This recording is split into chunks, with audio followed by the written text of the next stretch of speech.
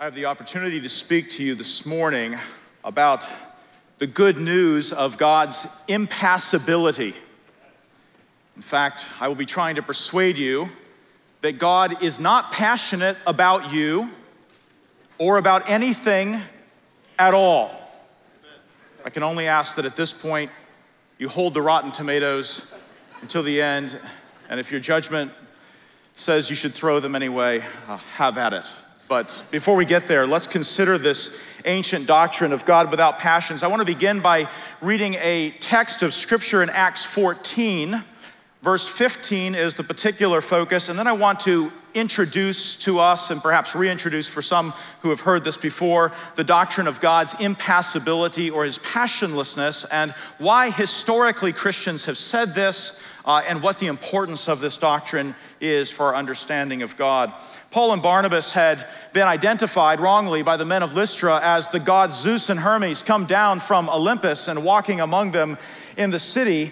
And the priests even led the people out to bring offerings and sacrifices to the apostles. And verse 14 says, when the apostles Barnabas and Paul heard of it, they tore their robes and rushed out into the crowd, crying out and saying, "Men, why are you doing these things? We are also men of the same nature," or literally, of like passions as you, "and preach the gospel to you, that you should turn from these vain things to a living God, who made the heaven, the earth, the sea, and all that is in them."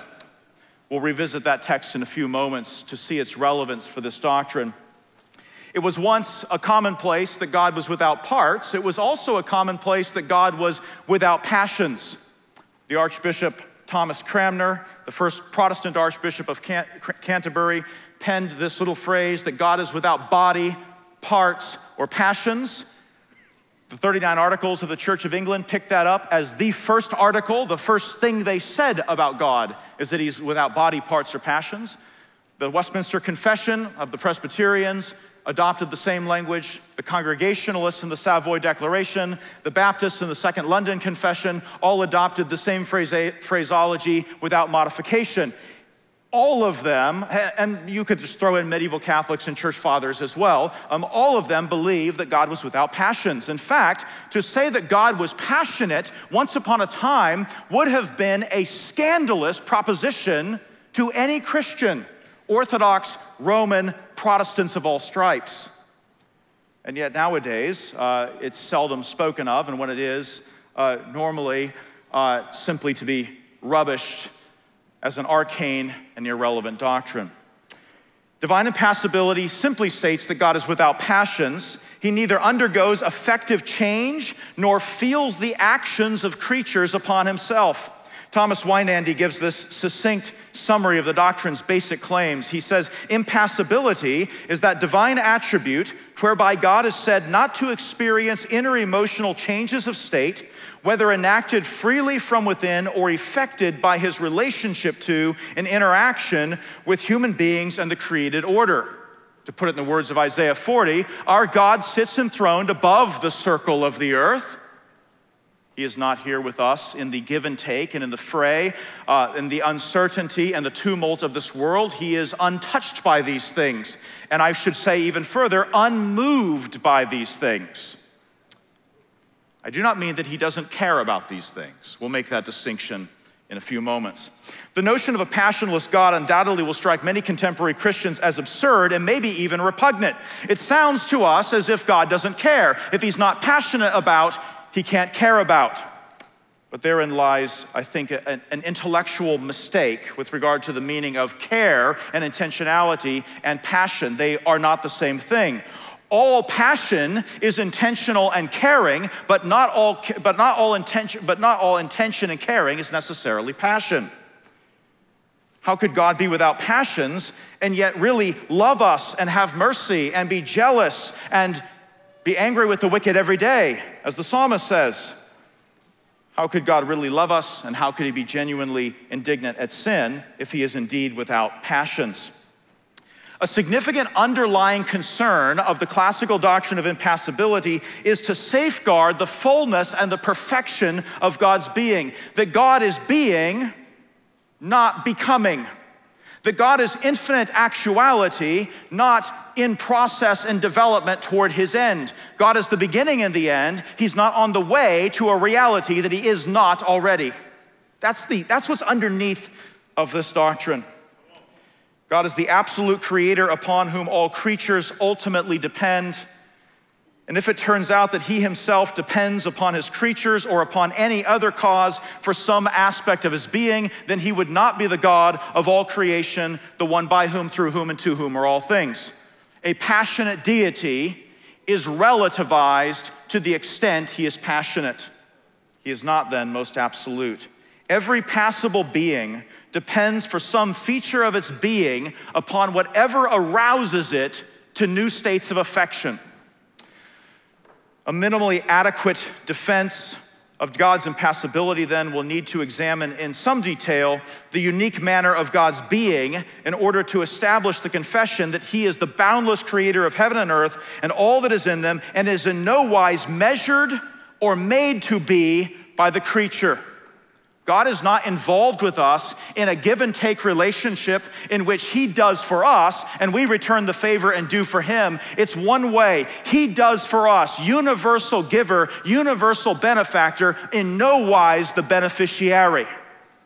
A benefactor simply means the maker of good. Factor is to make, bene is good, and the benefactor is the maker of good. The beneficiary is the receiver of good, the one who receives from another. God is pure beneficence and in no way indebted to his creature. In this talk, I want then to underscore the importance of impassibility as a necessary entailment of God's aseity, his self-sufficiency, and then also of his simplicity, that he is not composed of parts. God is being pure and simple, not becoming in any sense, and not beholden to a cause of his being. The true superabundance and limitlessness of divine love, and I will say divine opposition to sin, can only be maintained by the doctrine of divine impassibility. If God loves you passionately, and if he hates sin passionately, then he loves you finitely, and he hates sin finitely. Only impassible love and only impassible goodness is unbounded in its opposition to wickedness and unbounded in its love of his creatures. This sheer unboundedness of God's love and justice requires a foundation of passionlessness. That being said, we need to spend a little bit of time on language, because this still may sound wrong in your ears. Why can't we just say that he is unboundedly passionate?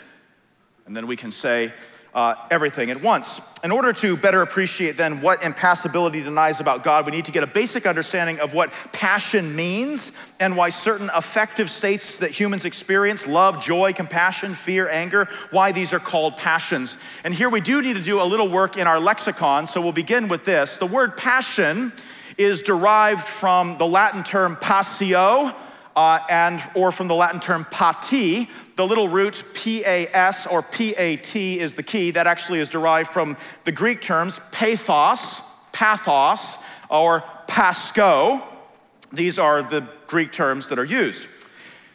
The term itself, passio, means to suffer, to submit, to undergo, to experience, or to endure. Most basically, it means to receive something that comes upon you, to stand on the receiving end of a relationship. The word patient actually has the same term. It has the root pati in it. The patient is the entity who undergoes. So you go to the doctor's office and you sign in on the patient's register, and you might ask the question, why, when you go to see your physician, are you the patient? And you are the some say because you have to wait for a long time and have a lot of patience before you get called. Actually, that's also related. Patience is the suffering of the passage of time. What comes upon you? A duration of time comes upon you, ergo patience. And then you are the patient, the patient. It's a name we give you. Why are you the patient? Because you are there to receive operation. The agent is the doer, the agent is the actor who operates, the patient is the receiver of the operation. Pati, passio, passion, that which is received from another. I've always thought you could make the case at your doctor's office that if you went to the doctor's office and you received later a patient's bill and yet the doctor didn't actually do anything to you, you could make the case that you weren't literally a patient because a patient is a receiver of operatio. And you didn't receive any. There used to be a billboard that I drove by on the way to work for a healthcare company that said, "We treat people," and then the tagline underneath it said, "not patients." Allow me a little egg-headedness for a moment. That is literally impossible. To be treated is literally to be patient to. That's what patient means. In fact, if you wanted to be really abstruse about this, you could say, this is a billboard saying we don't do anything to you. I know, they were going for the human touch. You're not just a body to operate on, you're a person, and I'm sure they were a wonderful healthcare company, but the language got a little crazy on the billboard. To be treated, to be the receiver of an action is what patience means, and it's also what passion means. Passion is that which is received by a patient due to the operation of an agent. Every passion is a caused and produced state of being. Every passion is finite, it is temporal, it is made to be, and it is mutable. You know this. Your passions come and go. Sometimes you're angry, sometimes you're not. Sometimes you're having those feelings of romantic love. Sometimes that subsides. You fall in love, you fall out of love, you get angry, you don't get angry. Your passions ebb and they flow, and you know thereby that they are temporal, that they are finite, and that they are mutable. That doesn't mean that they're evil, it just means that they're creaturely. They may be evil, but not necessarily. They're just creaturely. Passion is a received state of actuality. Every passion produces a change in the subject as the consequence of some agent's action upon it. George Kluberton says, passion is the change received from an agent considered as taking place in the patient. Passion is that which is produced in you by the operation of some agent upon you. It is a made-to-be thing. Thomas Aquinas says that passion is the effect, that is the thing produced, of the agent on the patient. Every passion is a caused state of being into which one is moved by the activity of an agent. Moreover, every passion requires a principle of receptivity by which new actuality is received. Stay with me for a moment. You have to be able to be moved in order to be changed, in order to be passionate. You have to have the capacity for it. It requires that something be able to be actualized in you. Right now, I could be potentially angry at you, but I'm not actually angry at you right now. But if you caught me in the hallway afterward and kicked me in the shins, you could act upon me so as to produce passions in me, the feeling of pain in my shin and the emotion of anger in my heart, or disbelief or incredulity or, disappointment in you, or all sorts of emotions you could produce in me by acting upon me. Metaphysically speaking, a passion is an accident. By an accident, we don't mean a mistake. We mean that which befalls a thing. Ad cadere is where we get accident. It's something that comes upon a thing. My being 5'8" is an accident. It's not a mistake. It's a state of being I have in addition to being this human substance that I am. It's a state of being that comes upon me. That's what an accident is. Every passion is by the way, you have to be composed of parts to have passions. If passions are accidents. Every passion is an accident that adheres in a substance and modifies the being of that substance in some way. I can become excited even if I'm not excited at the moment. I can become fearful even if I'm not fearful at the moment. These are states of being that aren't actually in me right now into which I can move. Change, mutation, development, process, all of that requires that I be finite. If I were not finite, I couldn't move into new states of actuality because I'd already be in every state of actuality. passion requires finitude. If passion is an acquired state of being that produces a change in me, only a finite entity could ever be subject to passions. Passions can be either good or bad. Others can act upon us in ways that produce joy or sadness, pleasure or pain. Even the term suffering does not necessarily indicate that you are suffering pain. Suffering comes from the Latin compound subferre, which means to stand below a thing. And we can suffer that which comes upon us. Someone may strike you so as to produce pain in you, and you suffer the passion, a painful passion in that case. But you can also suffer good. You can stand beneath good that befalls you. We use this kind of language even to speak of pleasant passions, and we use a violent language to describe it. We talk about falling in love. We talk about someone who's having those romantic feelings as being smitten. In fact, we even might say that someone has a crush. And yet I take it that all of these are desirable states of being. All of these are pleasurable. Most mornings I wake up and I think to myself, James, avoid being smitten, avoid being crushed, and don't fall. But if it's love, bring it on. You know what I'm after? In other words, it's not, I suffer pleasure or I suffer pain. But here's the thing with suffering. The reason God cannot suffer is that God cannot have states of being produced in him by causes operating upon him. God is not the consequent of creaturely operations upon him. We do not produce his indignation to sin. It is his nature infinitely and unboundedly simply to be opposed to sin. We do not produce his love for us. It's just his nature to be an abounding fountain of love. God is love, and God is righteousness, and God is justice. These aren't states of being or feeling that we produce in him by our causal operation. This is just who God is. Now, God will variously manifest his love over time and space to different persons relative to their moral and spiritual condition. But God's opposition to sin doesn't rise and fall. The demonstration of his opposition to sin rises and falls. He has removed the demonstration of his opposition to sin from you because of Christ Jesus, but he's not less opposed to sin. He has shown you love that he didn't show you before, but he didn't become more loving when he gave his love to you. He simply spread his love, he simply distributed his love, but he didn't get more love. Good or bad?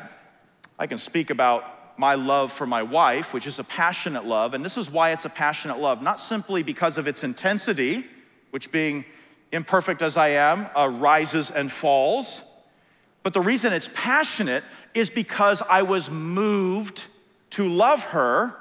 And you could ask, well, what moved you to love her? In fact, it was her loveliness. It wasn't necessarily that she was intending it. She wasn't trying to move me to be attracted to her.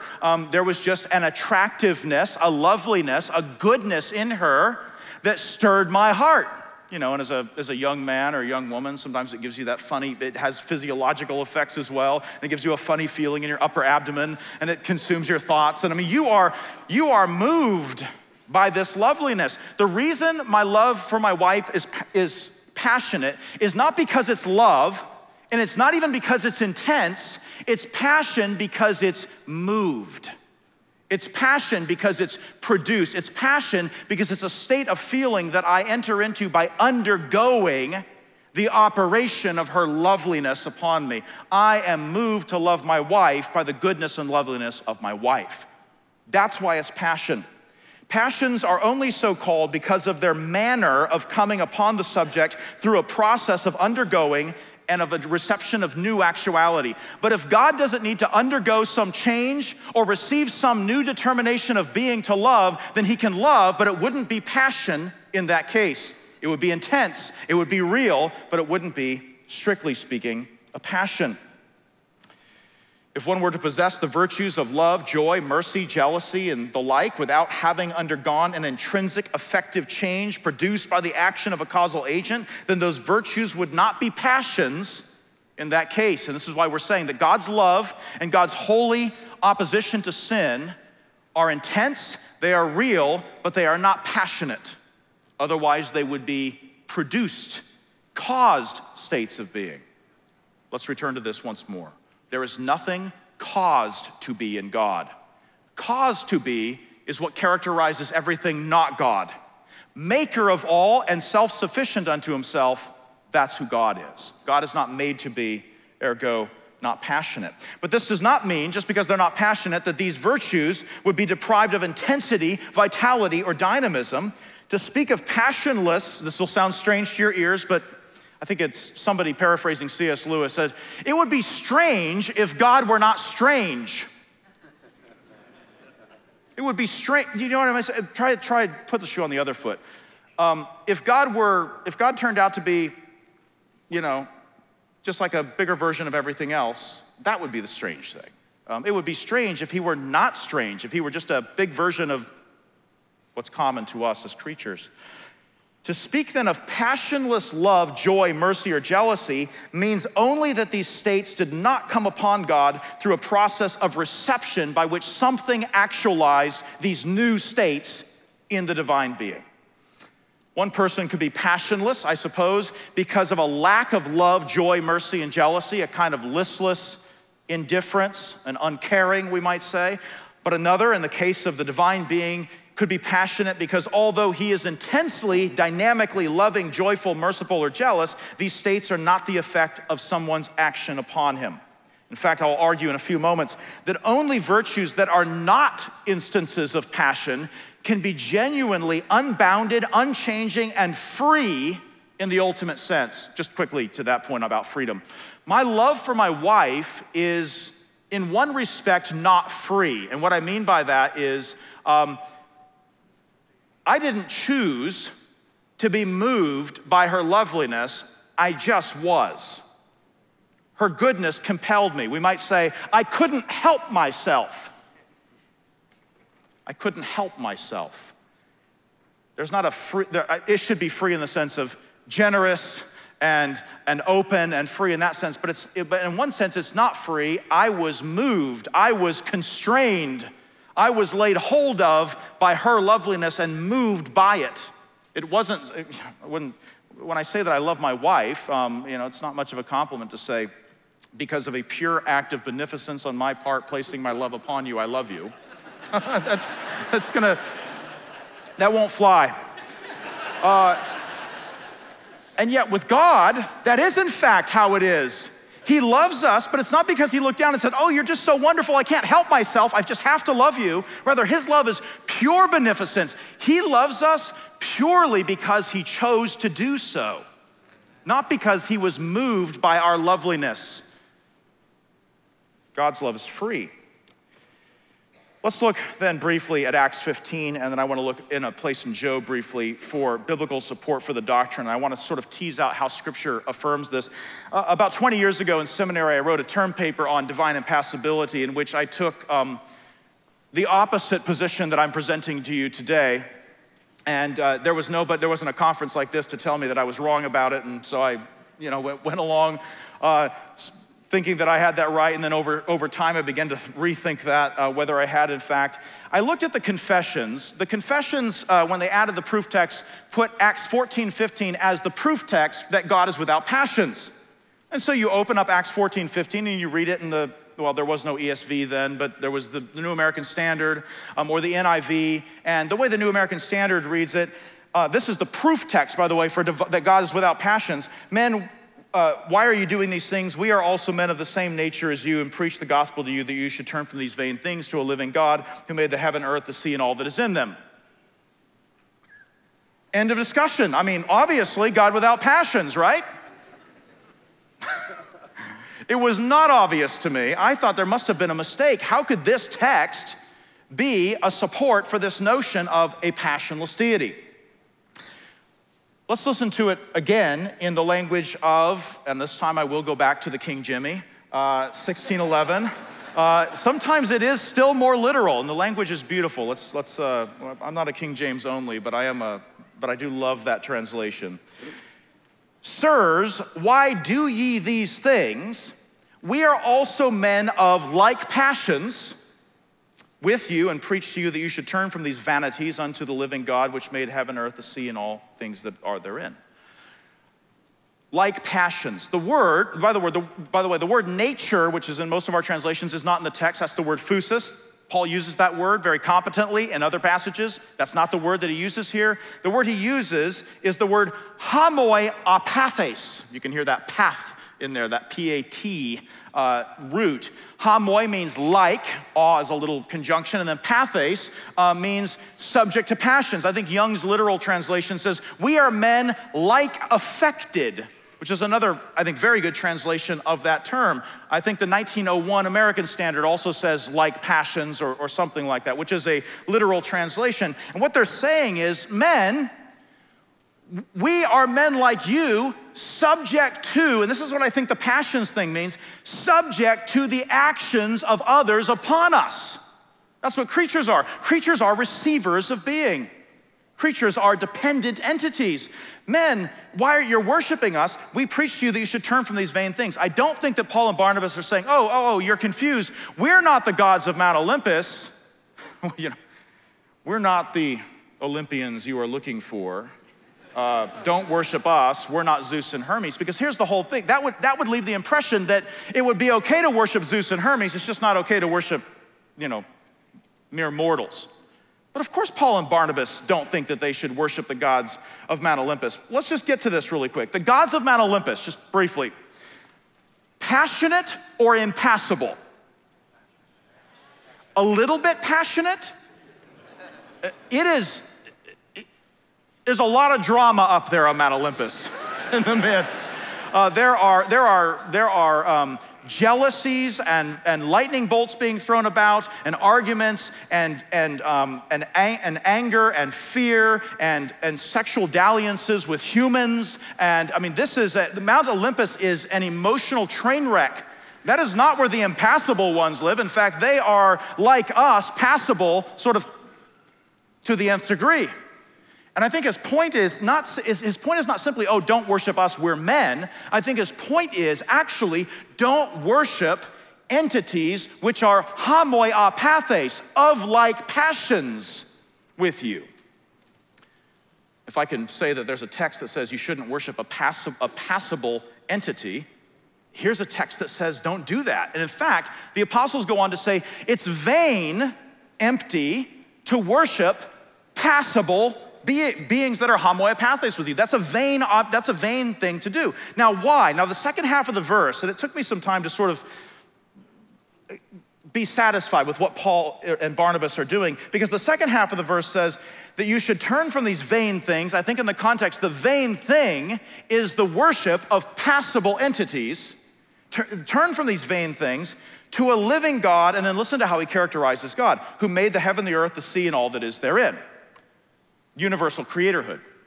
And it sounds like kind of pious filler, like this is just a phrase. And when Paul talks to pagans, he often refers to absolute creatorhood, the God who made all things and depends upon none. This is a stock argument when Paul presents the true God to pagans.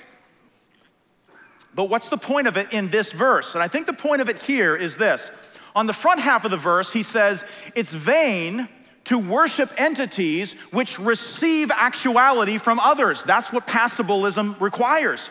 Rather, worship the one who gives being to all others. And this is what he's arguing. Worship the universal giver of being. Do not worship the receiver of being. If you don't translate a homoi apathes as like passions and you just say of the same nature, I think that exact contrast gets lost, because passions means undergoing, submitting, suffering, receiving, and absolute creatorhood means universal giving. This is where the creator-creature distinction lies.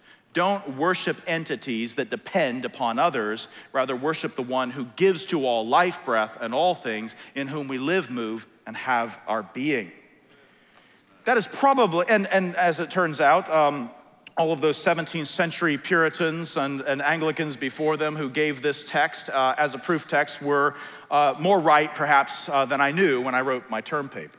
I want to consider another text that supports this notion of God being impassible, and I want to look with you at Job 22 briefly, and then Job 35. In Job 22, Job is being rebuked by Eliphaz the Temanite, and it's always tricky deriving doctrines from Job's three friends, because many things that Job's three friends say are correct, and we know they're correct because Elihu, who is not one of Job's three friends, who's a preacher of righteousness, says many of the same things, and then Yahweh in his discourse at the end of Job says many of the same things that the friends say. But the friends' counsel is in one respect wrong with regard to their diagnosis of Job's suffering, and in another respect incomplete or half-baked. Job has, and we're told this later in the text, before he has his encounter with Elihu and then with God, Job has vindicated himself in his own words, and he even ends very badly at the end of chapter 31, in which he says that he would, as it were, issue a subpoena to God, call God into his courtroom, and that he would declare to God all of his righteous steps, and he would, as it were, put God on the witness stand and say to God, why am I suffering? Because I have done A, B, C, and D for you. That's Job in his nadir. That is Job in his lowest moment. His friends pick up on this, and it kind of gets worse as things go on for Job. His friends pick up on this, and they oppose what he's saying. Listen to what Eliphaz says. Then Eliphaz the Temanite responded, can a vigorous man be of use to God, or can a wise man be useful to himself? Is there any, this is the pleasure part, is there any pleasure to the Almighty if you are righteous, or profit if you make your ways perfect? So if you are such an upright man, do you think that your uprightness obligates God to give you an answer? Does your uprightness, in a certain sense, give God something he lacks so that now he's in your debt? That's the question. It's a good question. And I think Eliphaz is correct. But then he goes wrong in verse 4. He mocks Job. Is it because of your reverence that he reproves you, that he enters into judgment against you? I suppose it's because you're so good and so holy that you've lost all your children and your goods and your health. Give me a break. That's Eliphaz's diagnosis. Verse 5 is where it gets very problematic. Is not your wickedness great and your iniquities without end?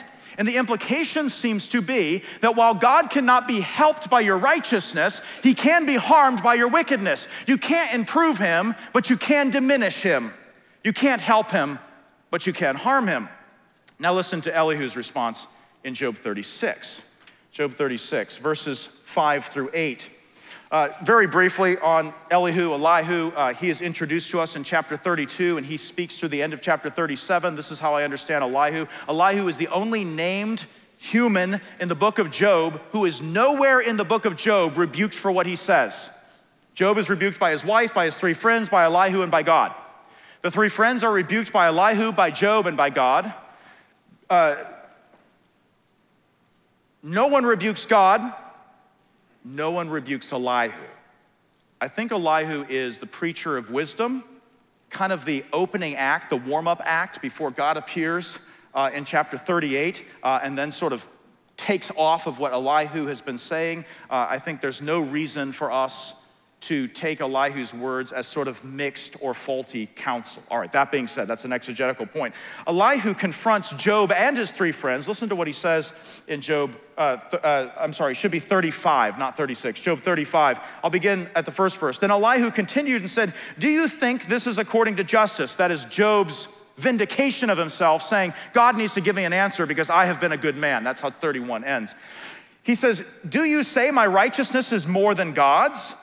The idea is this: I've been righteous and God hasn't given me an answer. And Elihu's saying, Job, you're making yourself out like you're more righteous than God. You did your part. Now God's got to do his part. Where is he?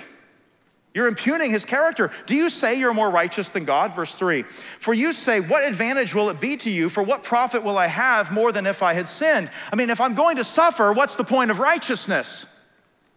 But there's something insidiously wrong with that way of thinking, and it's this. That means that you're thinking of your righteousness as something that puts God in your debt. That's like thinking of your righteousness as something that earns and requires that God reward you. And what it really thinks about God is, I helped God. Time for God to help me. That thinks of God in a kind of mutualistic, finite, process, temporal, give and take relationship. Elihu, again. He says, I will answer you to Job and your friends with you. Bildad, Zophar, and Eliphaz. Verse 5, look at the heavens and see. Behold the clouds, they are higher than you. Now he's setting this up, and what I think he's trying to get after is this. We don't have a kind of give and take relationship with the clouds. There's no cloud seeding back in these days. The clouds are above, and they give us shade, and they give us rain, and the clouds provide for us, but we don't return the favor and provide for the clouds. That's what he's saying. Look to the clouds, the heavens, see the clouds, they are higher than you. We receive from God, as those who stand below the clouds receive from the clouds, but the clouds, and in this case his analogy, and God do not receive from us. Verse 6, he says, now I think what he's doing is he's reversing the order. Eliphaz says, if you're righteous and if you've sinned, and Elihu says, if you've sinned and if you're righteous. And I think he's starting with the point that was weakest in Eliphaz's statement. He says, if you have sinned, now I imagine him like giving the stink eye to Eliphaz right here, because that's what that guy said. If you have sinned, what do you accomplish against him? That could be literally translated, what do you make to be in him? If your transgressions are many, and here I really think he's coming down on Eliphaz hard, because that was Eliphaz's whole argument. Are not your transgressions great? Therefore, God has suffered so much from your hands. That's why you're suffering so much from God. And then I think Elihu looks at Eliphaz and says, if your transgressions are many, what do you do to him? This is a strange statement. Your many transgressions don't, in fact, produce any change in God. That doesn't mean God doesn't care about your transgressions. That doesn't mean he doesn't hate your transgressions. It means that your transgressions did not stir up some new state of being in him. If your transgressions are many, what do you do to him? Just simply put, impassibility says God is not one who is done unto. God's a doer, but he's not a done, okay? God gives, but he doesn't receive. Then he goes to the righteousness point. And if you are righteous, what do you give to him, or what does he receive from your hand? We don't produce pain in him. We don't produce pleasure in him. We don't produce in him. He's unproduced. Absolute creator of all things, self-sufficient, not made to be, but the maker of all. This doesn't mean that your wickedness doesn't matter. God hates your wickedness, and God morally approves of your righteousness, but it doesn't change his benediction. He is God blessed forever, not blessed right after you got done blessing him. He is God who is a consuming fire of holiness, as we spoke about earlier, whose opposition to sin could not be hotter than it is. So that God is not in this kind of relationship where he gets and he receives and then he feels obligated or is put into our debt. He says in verse 8, your wickedness is for a man like yourself, and your righteousness is for a son of man. In other words, your good deeds and your evil deeds do produce effects in others, namely those who live with us here below the clouds, but they do not produce changes or effects in God. It's chapter 41 where God himself says, who has given to me, or who has gotten the upper hand on me such that I should repay? God is not in our debt. Many critics of this doctrine say that impassibility means that God lacks vitality, dynamism, and care for his creatures. Jürgen Moltmann once said of impassibility, is he a God? Is he not rather a stone? I think it was the late Clark Pinnock who said that the doctrine of divine impassibility rendered God a metaphysical iceberg, uncaring, uninterested. This is what we're saying about divine impassibility. Not that God doesn't care, we're actually saying that God couldn't be made to care more. We're saying that God cares with the infinite fullness of his being about iniquity and about righteousness, that God loves with the unbounded fullness of his being, and that God opposes iniquity with the unbounded fullness of his being.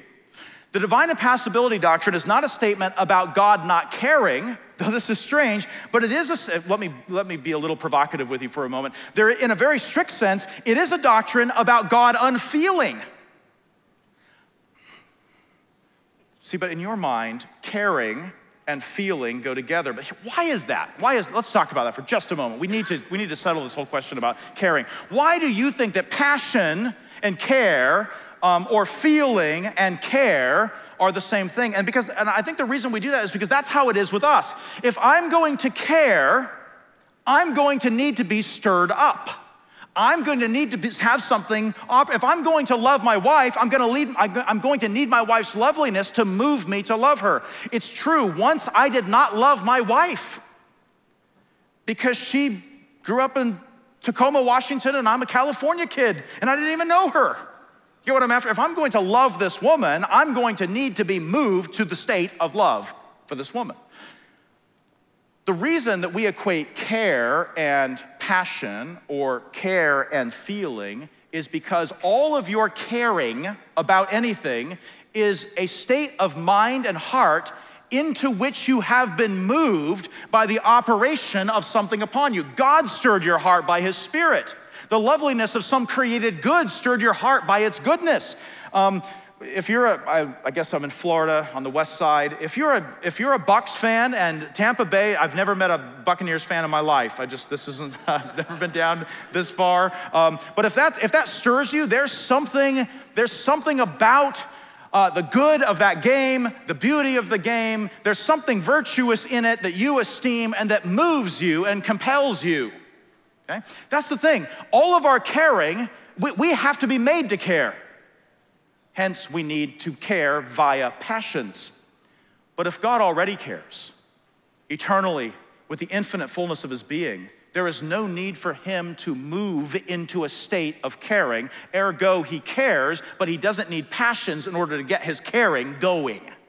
Does that make sense? So what we can actually say then is if his care is really nothing but his own infinite fullness of being, then what we're actually saying is not that God's a metaphysical iceberg or uncaring. We're saying that he's totally not passionate and entirely unfeeling, not because he doesn't care, but because he is perfect, infinite fullness of care and love and justice.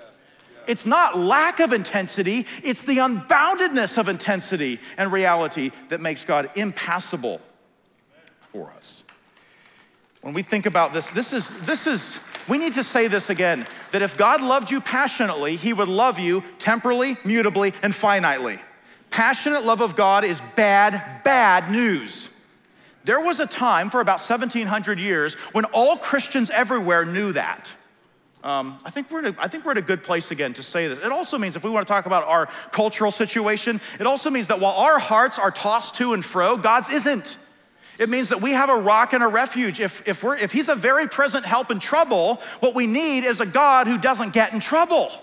What we need is a God who is not blown about, whose purposes and whose being is immovable and is purely and infinitely actual. That's a refuge. That's a rock. We need a God who is not vulnerable, I think was the word used earlier. We need a God who's invulnerable, but not uncaring, but actually perfect, boundless care and love. This is the good news of God's of God's impassibility. I want to make a final point then with regard to this. I want to call it the gospel of impassible love, if I can use that gospel in the sense of good news. It means that God's love for us is a pure, beneficent love. If the love by which God created the world were a passionate love, then his creation would not be an act of pure generosity. My love for my wife is not an act of pure generosity, meaning I love her because she stirred up the love within me. It's not purely I love her because I'm the giver. I love her because I receive some good from her. If God's saving love for the sinner were a passionate love, then salvation would not be all of grace. What I mean by that is this. Passions require causes. The things that cause passions are the goods that impinge, or evils that impinge upon those things. And if God loved you in the gospel with a passionate love, then we would have to identify the cause that moved God to love. Then it wouldn't be pure beneficence. Does that make sense? It wouldn't be pure gratuity. It would be love that was first animated and caused by the loveliness of the thing to which he extends his love. My love for my wife is in a very deep respect caused in me by my wife. God's love for you is not caused in God by you. That's the point. Pure grace. The gospel of God's free grace can only be consistently maintained to the extent that his love for the sinner is without passion. two texts just briefly. The first in Hosea, I'm not going to turn there, but I'm going to just mention the text in 14:4. The book of Hosea, Israel has made herself utterly repugnant and unlovely through her iniquity, likened to the wife of prostitution, Gomer, that Hosea takes to himself. Israel's a prostitute wife, a morally repugnant and unlovely thing, and yet God, with the bands of love, reaches forth and draws Israel to himself again. And he says in 14:4, he says of his love, I will heal their apostasy, I will love them, this is key, freely, for my anger has turned from them. This free love, I think the point is this, it's not the loveliness of Israel that constrains God's love for Israel. It's the pure gratuity and beneficence of his love given to a people who is in no way deserving. There's nothing about Israel that would stir the heart of God, and yet he loves them, and this is why it's free. It's free because it's impassable. It's free because they aren't the cause of it in him. Second text I want to look at briefly is Ephesians chapter 2. In verse 4, we read of the great love with which he loved us, and what is our condition when he loved us with that great love? What were we? Think of Ephesians 1:1-3.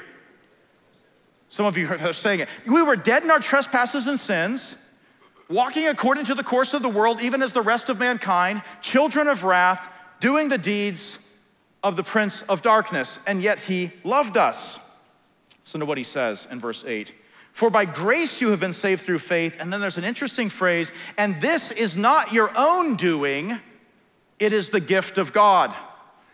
Literally, undoing is a slight commentary. Literally, this is not of you, that's what it says. This grace of God is not of you, it's the gift of God. I want to submit that when Paul says that this saving grace is not of yourselves, he rules out not only our works as sources of our salvation, but he also rules out our depraved natures. What he means is this, it's not your depravity that caused his love. Listen, folks, there are many depraved who are left to die in their sins and will suffer eternal perdition. Jacob I have loved, Esau I have hated. It's not our unloveliness that moves his love, it's his gratuity. When he says that this grace is not of you, I think what he means in a very broad sense is it's not of your doing and it's not of your condition. You are not the thing that caused or made God to love you with the great love with which he loves you. It's pure beneficence. It's pure gratuity. This is the thing that divine impassibility as an historic classic doctrine is really well suited to protect. This pure, boundless gratuity of God, this pure, boundless, holy opposition to sin. Our position is not that God does not care. Our position is that God could not be made to care more than he does, but he rather cares with the infinite fullness of his being. God could not possibly be more loving, caring, or opposed to sin than he is from all eternity. This is the good news of his impassibility. Let's pray. God, you are good and you do good, and you have shown love to us sinners in your Son, Christ Jesus, who loved us and gave himself for us. Lord, we bless you and thank you that you are not like we are, cast about by the operations of others upon you. But Lord, you do sit enthroned above the circle of the earth, and you work your perfect counsel in all things that transpire. Lord, you are indeed our rock and our refuge. We seek no other. We bless you and thank you in Christ's name. Amen.